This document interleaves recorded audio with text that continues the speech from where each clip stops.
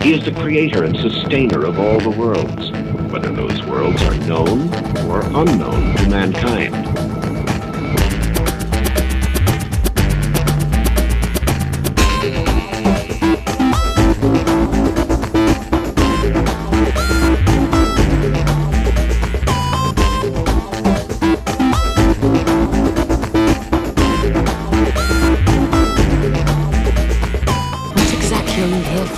To see with eyes unclouded by hate. Does not wisdom cry and understanding put forth her voice? Hello everyone, my name is Charlie. You might know me better as sci-fi fantasy writer C.E. Dorset. And today, we're going to continue our study of panentheism by looking for God in darkness. For looking for God in the via negativa, the way of silence. This is going to be a tricky one because the via negativa is the easiest place to feel like God is not there. But if we're going to be talking about a God who is present in all things, and that all things are in God, well, we need to learn to find God there too.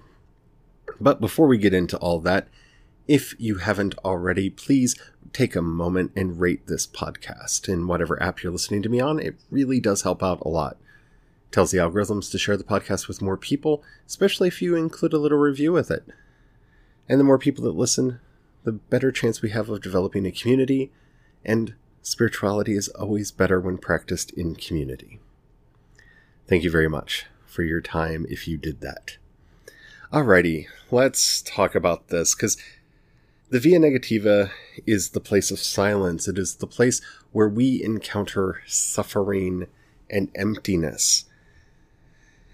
And it can be hard for us sometimes to acknowledge the presence of God in times of intense pain.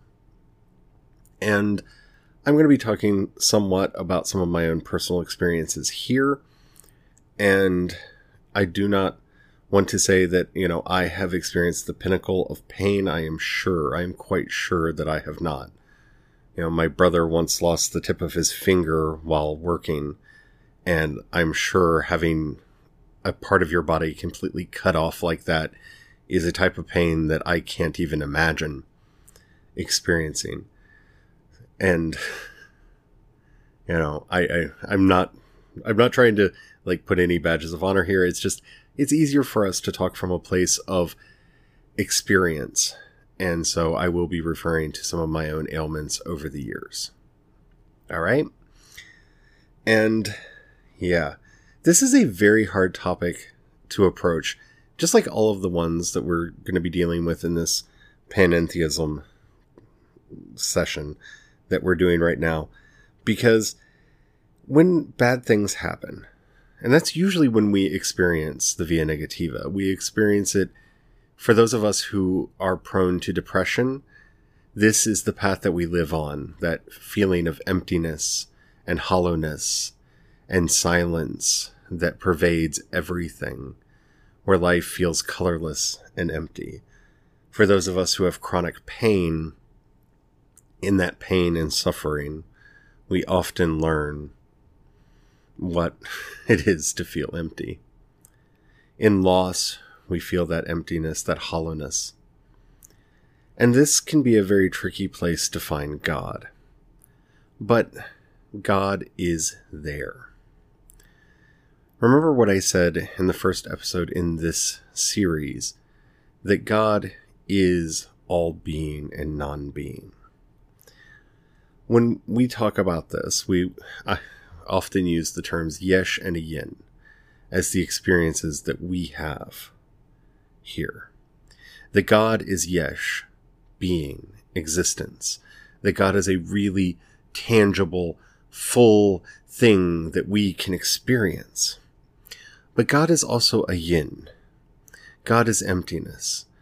And the rabbi that I learned this from would often use the example of a bowl. The bowl that you can touch is the yesh. It is the being of the bowl. It is there, you can touch it. But without that emptiness within it, that hollowness that you can't touch, it wouldn't be a bowl. It would be a plate, or a disc, or something else, but it wouldn't be a bowl. For a bowl to be a bowl, it has to have both the physical substance, the thing that it is itself, and the hollowness, the emptiness. That those have to go together to make a bowl, a cup, a glass, a glass. These vessels require both being and emptiness, or they're not what they are. There's an old quote from the late medieval period that I absolutely love here when talking about this, that goes something like this. God is an intelligible sphere with its circumference everywhere and its center nowhere. And I love that because it's almost like a Zen koan. It just kind of clears your mind and helps you remember exactly how ineffable God is, that God is beyond words and beyond our comprehension. What does it mean to have your circumference everywhere and your center nowhere? What does that mean? But that is probably one of the better uses of language that I have ever encountered for defining God. So, in our suffering, in our pain, it can be hard for us to find God in those times. In our loss, in our grieving, it can be hard. In our depression, it can be very hard to find God. But the thing to remember here, and why a lot of conventional wisdom is not helpful in these situations, is when you are suffering, when you are feeling pain, the general advice is go do something else.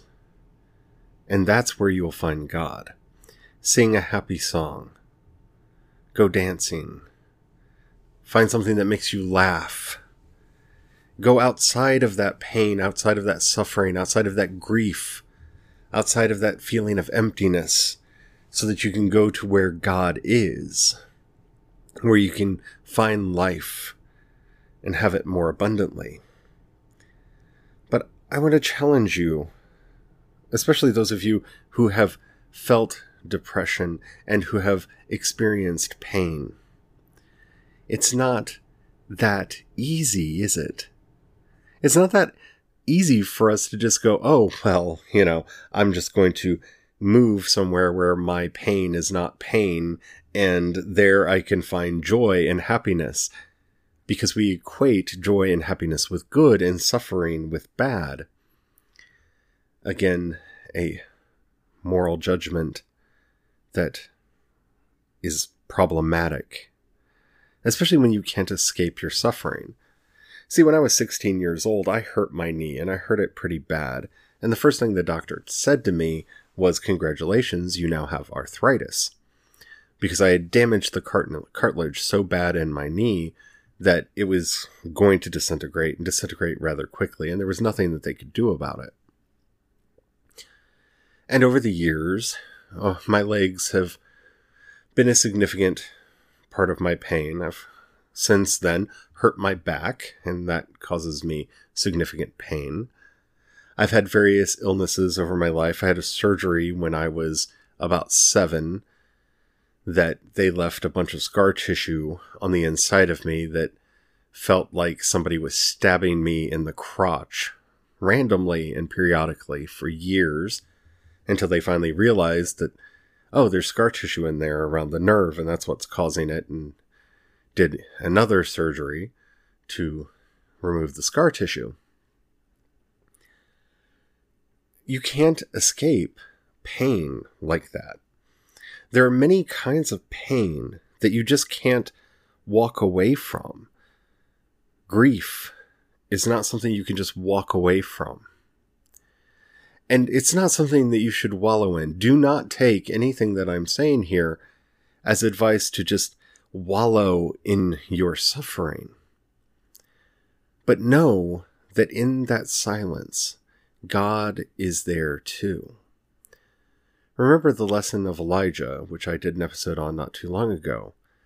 When Elijah went up onto the mountain to see God, First there was a mighty wind, and God was not in the wind.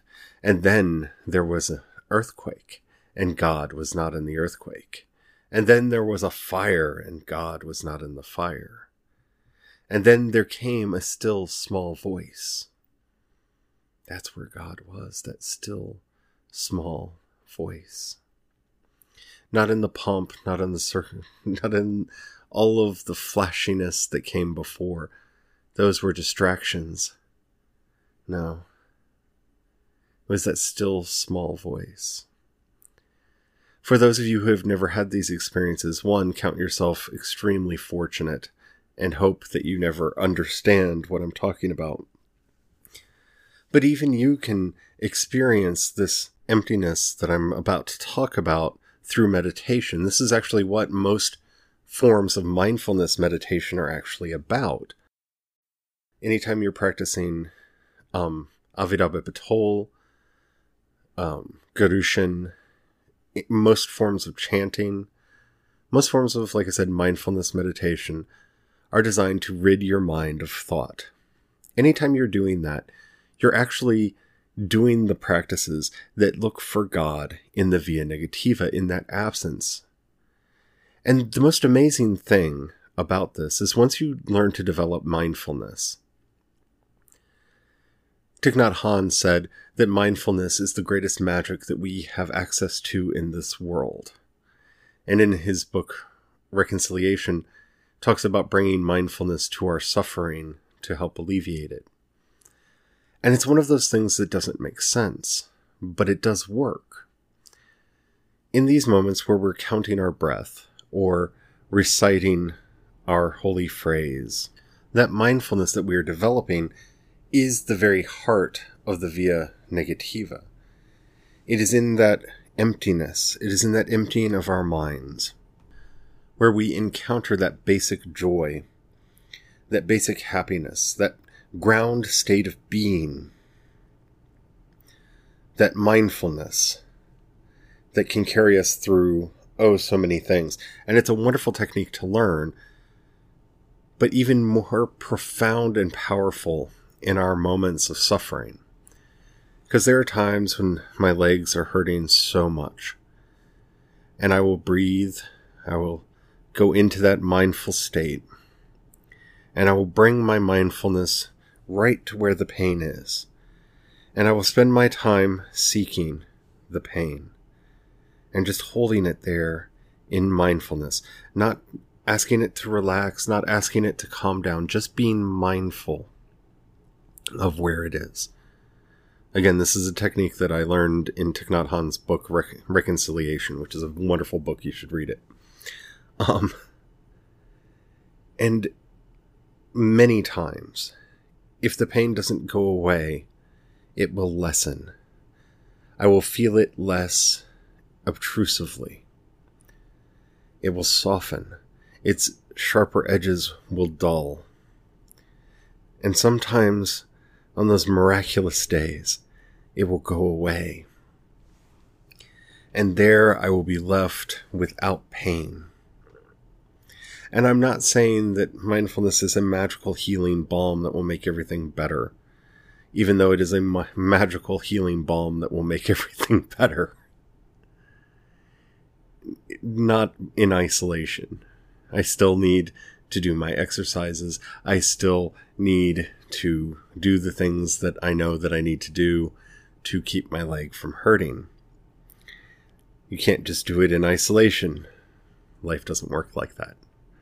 All things are interconnected, and we have to respect the interconnection between all things.